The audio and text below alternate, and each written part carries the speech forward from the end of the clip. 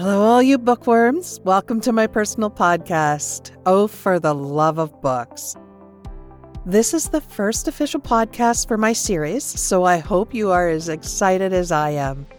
My name is Jessica, and today's podcast is going to be a little background about myself, why I've decided to start a career in voiceover work, and then we're going to dive into some interesting facts and information about the first books ever written.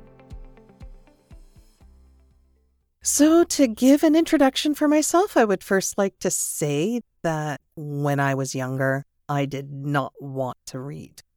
I would do everything I could to avoid it. It wasn't that I couldn't read. I just didn't want to take the time out and miss on the playing and different things like that. I didn't want to just sit around and do nothing. Then as I got older, I realized you need to read everything, from cereal boxes, road signs, bills. Through my teens, I started reading the short books, like the YA ones that are like maybe 100 pages, the ones you get from the school library. Then as I got older, I started to progress to novels. I love how it takes you away for a while. I love how I can play it out in my head and have my own cast of characters, like Jensen Ackles, Chris Helmsworth, or Jason Momoa.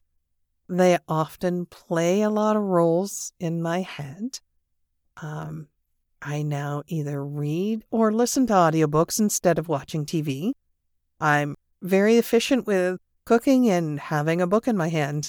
I started listening to audiobooks more frequently about 5 years ago.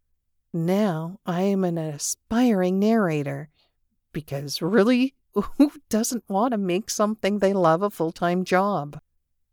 I have researched voiceover for a few years now and decided to take the leap and start.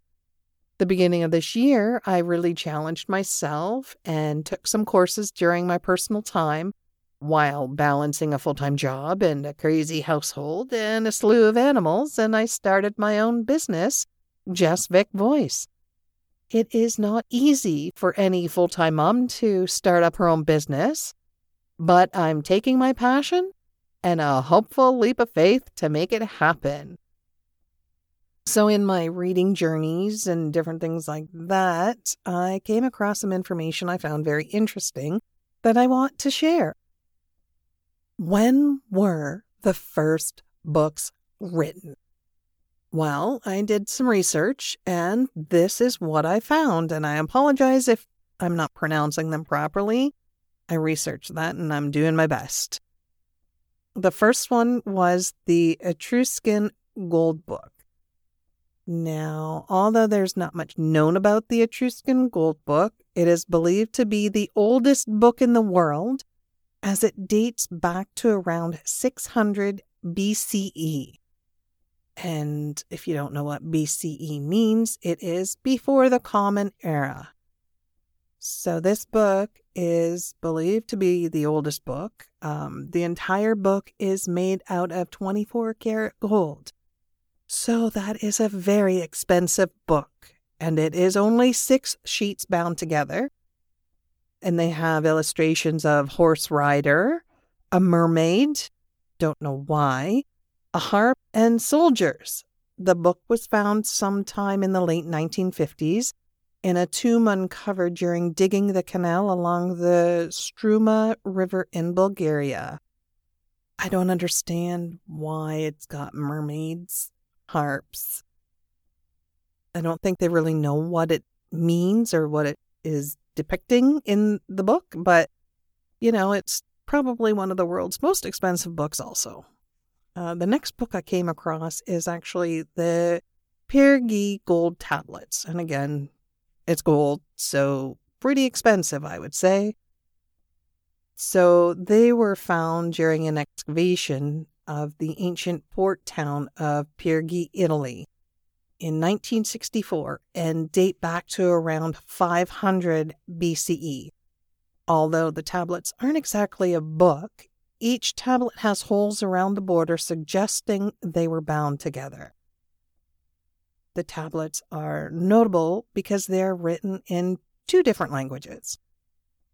2 of the tablets are written in ancient Etruscan, and the 3rd one is written in Phoenician. So another expensive book. And then the 3rd book I came across is the Codex Sinaiticus, or the Sinai Bible. And this is about 330 to 360 AD. And what they're saying is it's commonly called the Sinai Bible. It's one of the world's most important and treasured books, as it is the only early manuscript of the Christian Bible that is still largely intact. The book is a handwritten copy of the Bible in an ancient Greek text, which was originally made by 4 scribes sometime in the 4th century. So the book is considered to be one of the best Greek texts of the New Testament and has been useful in aiding biblical text research. Although large portions of the Old Testament are missing from the book, scholars believe that the book originally contained both testaments. Well, I found this to be very interesting and wanted to share. I love finding all these little interesting tidbits on things that I love, especially for books, because, really, everything is a book. Anytime you want to look up something, even on the internet, chances are it's come from a book.